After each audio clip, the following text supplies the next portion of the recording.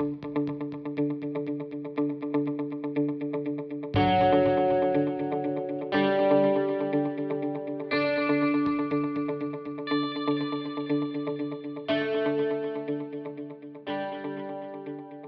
to Lossiemouth United Free Church Sermons Online. We're glad you could join us as we look to Jesus, the author and perfecter of our faith. If you want more information about our services or about church life, please head over to our website at lossieufchurch.org for more resources.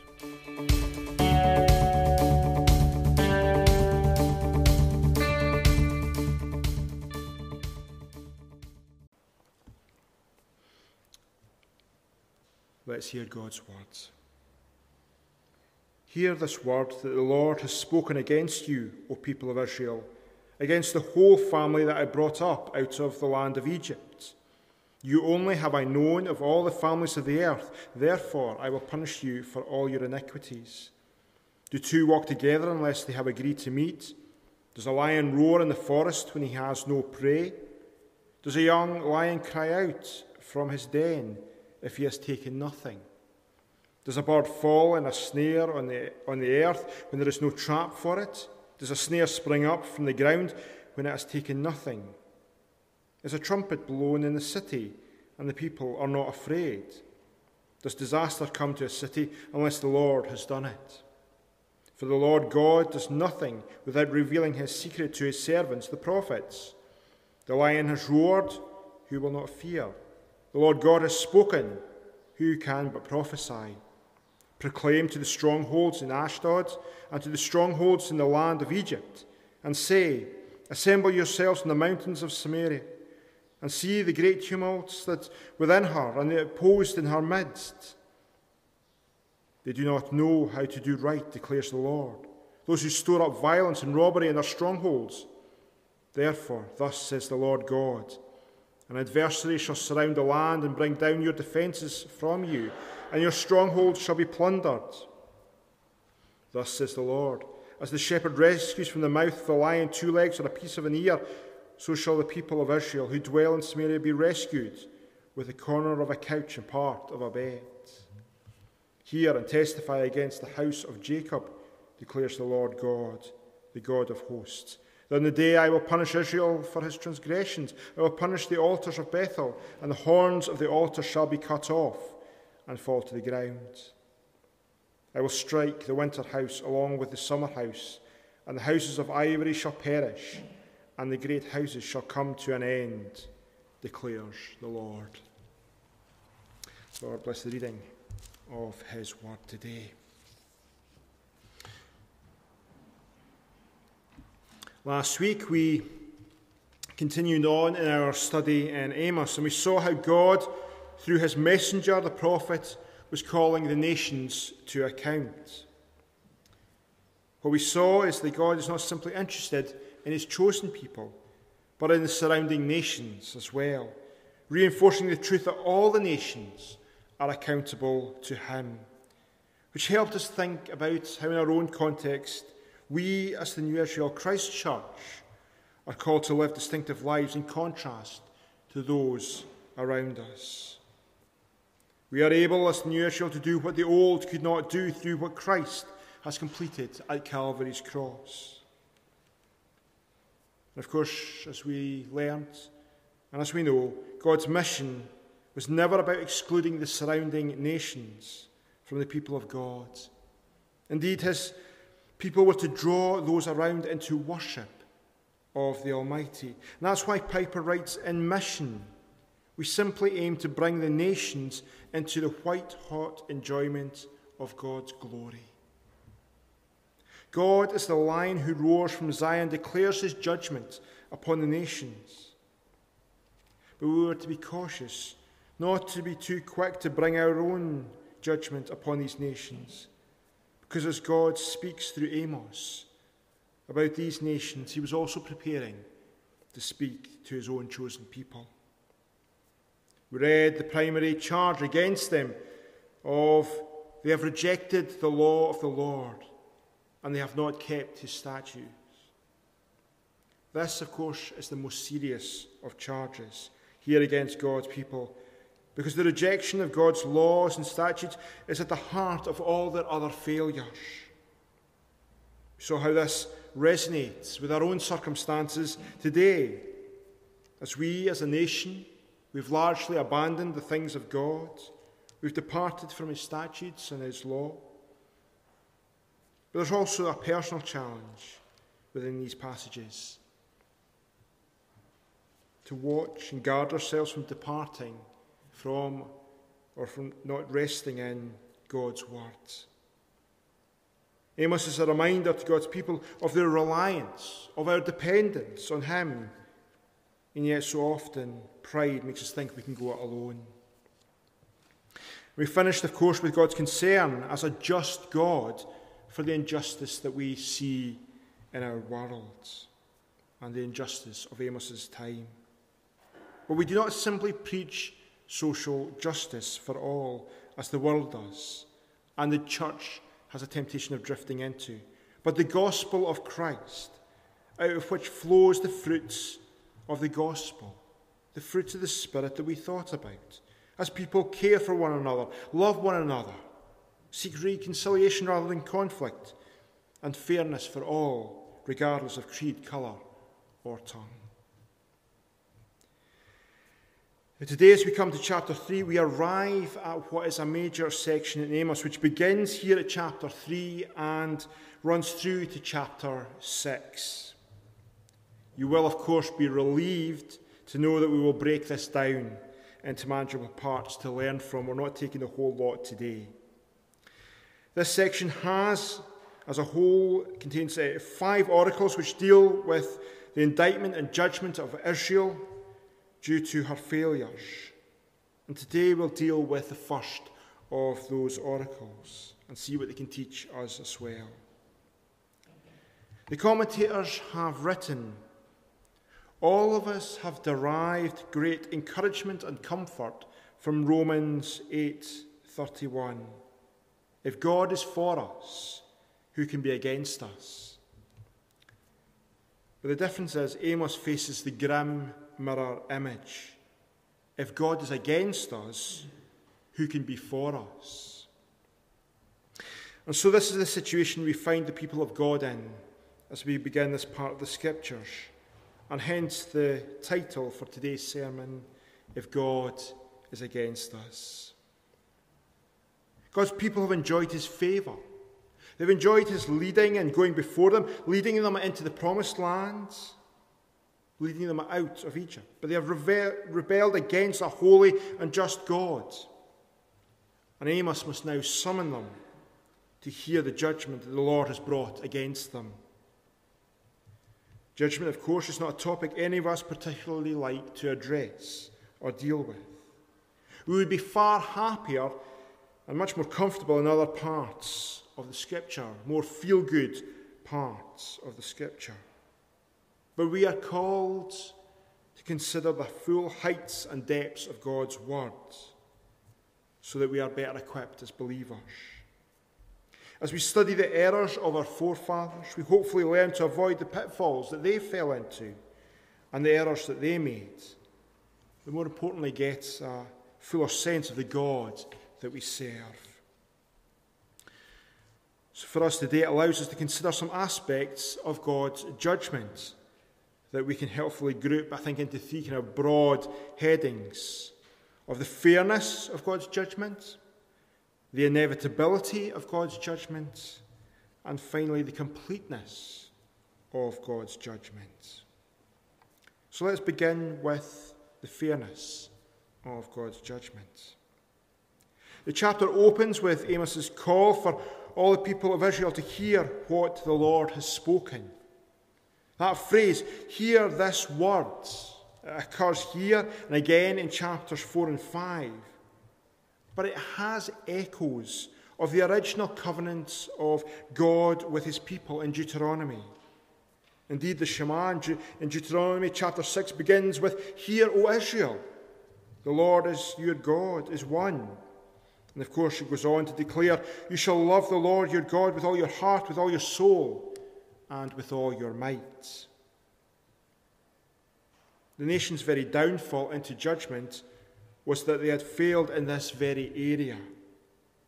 The idea that the Lord was at the centre of their lives and that of their nation was vital then, as it is now, as we saw last week. When God's judgment is exercised, it's not some vindictive manner that he uses for some petty misdemeanour, as some may think, but it is the application of his perfect justice to the situation. He is fair in all his dealings with his people and his dealings with us. And we see in the opening verse that it's the words spoken against the covenant community which sets the tone for what is to come. The emphasis on the whole people shows that this is not a failing of maybe just a few bad apples,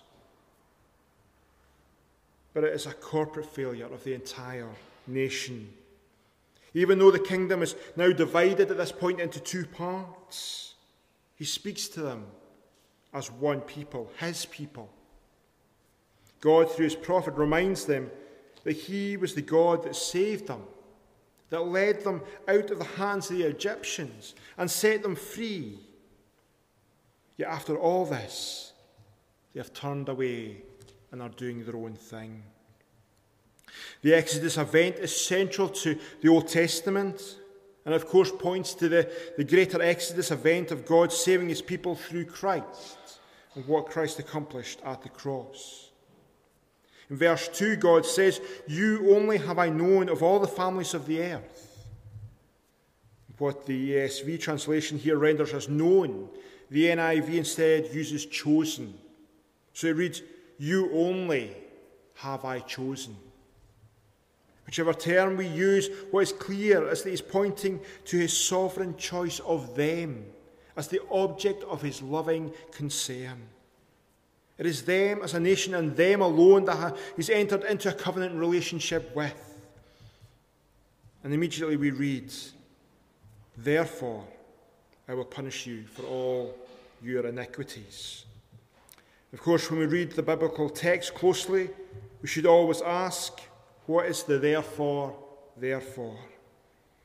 It is clear that because they are his chosen people, that is why he is going to deal with them by sending them into exile, in what is almost a reversal of the Exodus. However, what it is not is a breaking of his covenant promises, the covenant promises of a holy God. As with a good earthly father, so his discipline is fair for the disobedience and the rebellion that they've shown. God's judgment is always fair and just. His response always proportionate to their and our failure.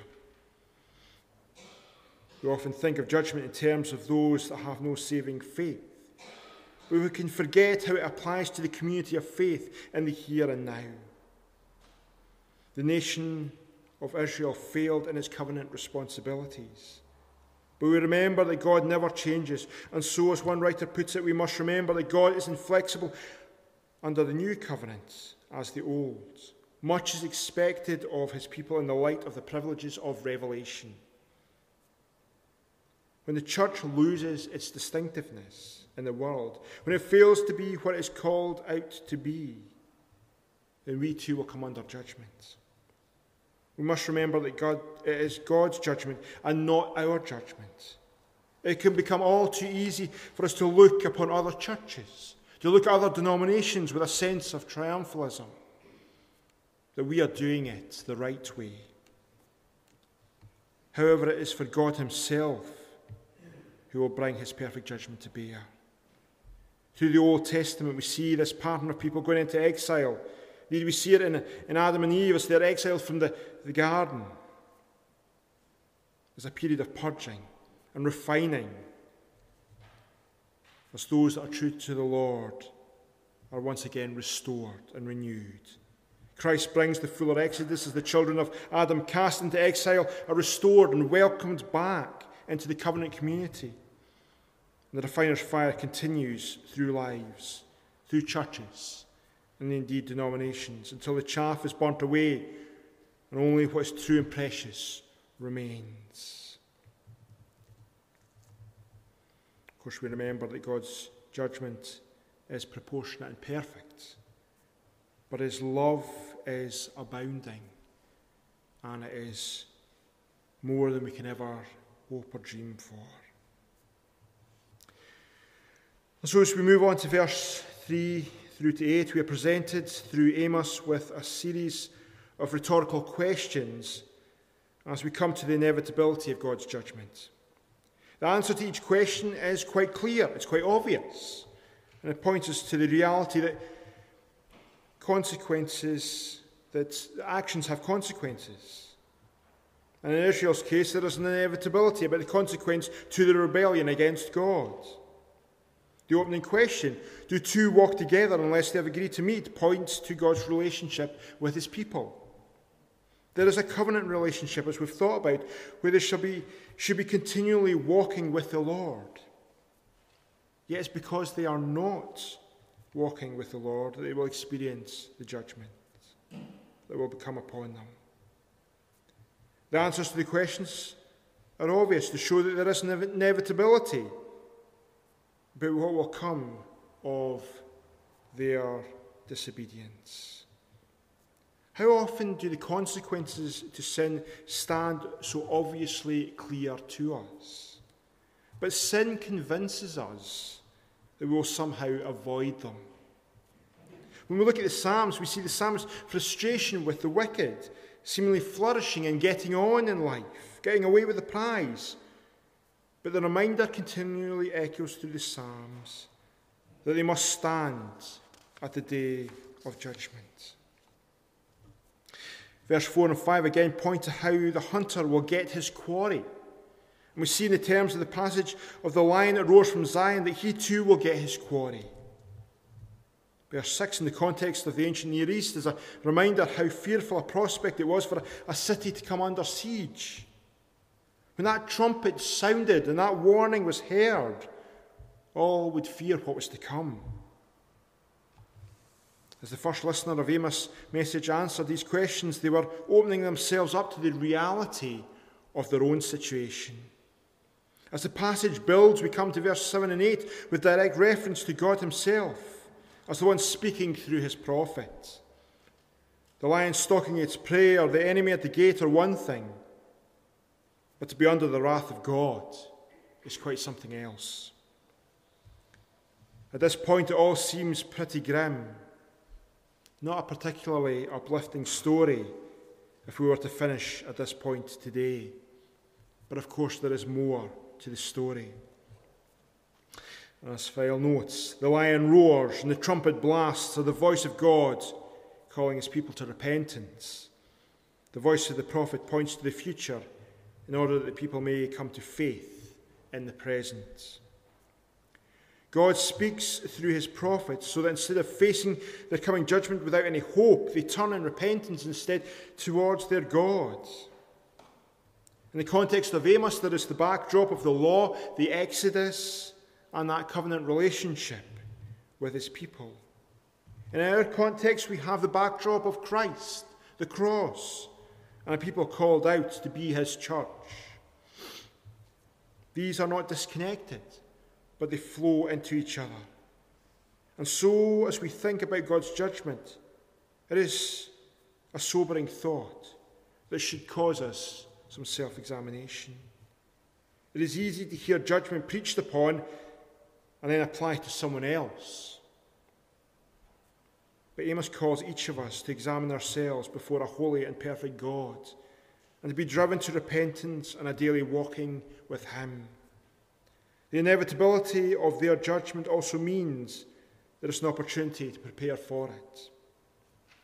If we can still hear judgment preached today, then we remain in the days of grace where we can respond, but those days will not remain forever. Through Christ's work on the cross, there is a way to be redeemed and renewed as people, as churches, and as denominations. The proclamation of judgment is a sign of God's grace and mercy because he wants to draw people back unto himself. As any good doctor knows, a good doctor will give his prognosis before he treats the problem. But in the remainder of the chapter, we begin to unpack the nature of the coming judgment upon Israel. And we think about the completeness of God's judgment. In verse 9, the surrounding nations, her old enemies, are invited to look on from the hilltops surrounding Samaria, to look in to see how she behaves. And Amos highlights three particular failures within this great city. In verse 10, we're told they do not know how to do right, which, as we see, leads to violence and robbery. In verse 12, we see the image of the shepherd rescuing the remnants of the lamb from the lion.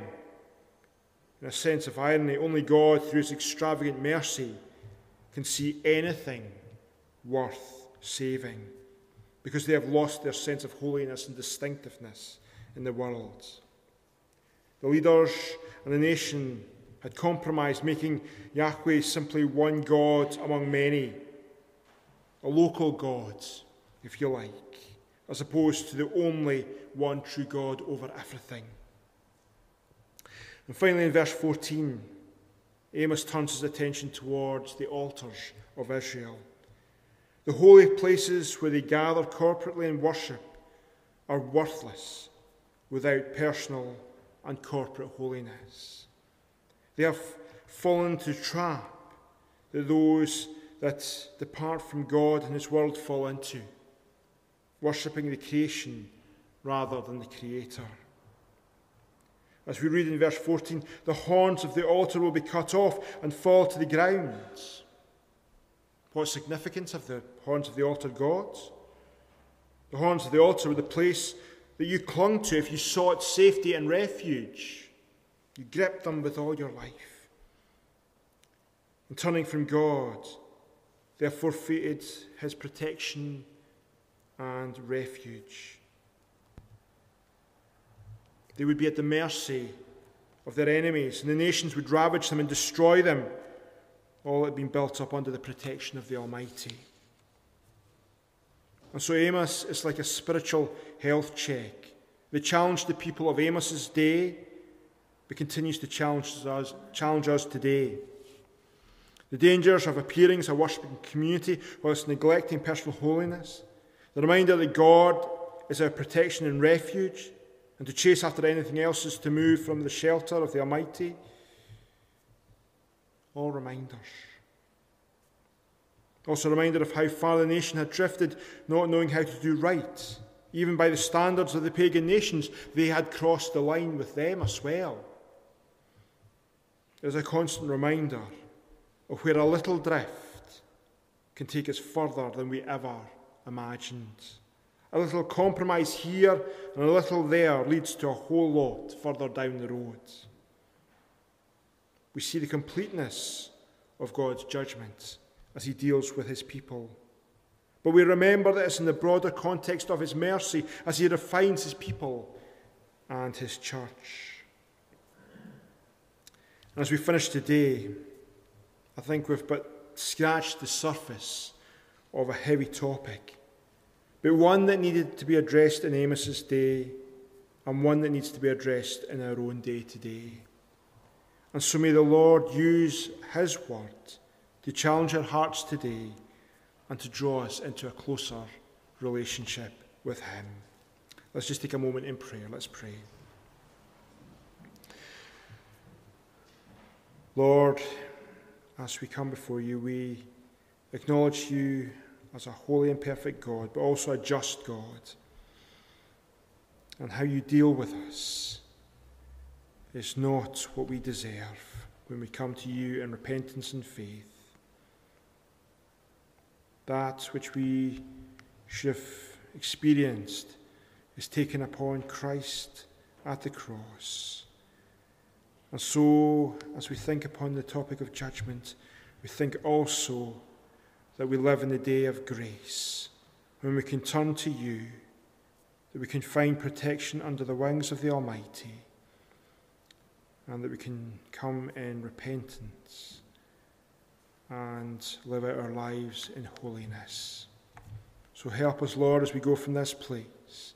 May we be changed by the moving of your Spirit within our lives today, that work that's going on, of tearing down what needs removed and building up what needs to be encouraged in our lives so that we look more like Christ day by day. So go before us, be with us, we pray. In Jesus' name, amen.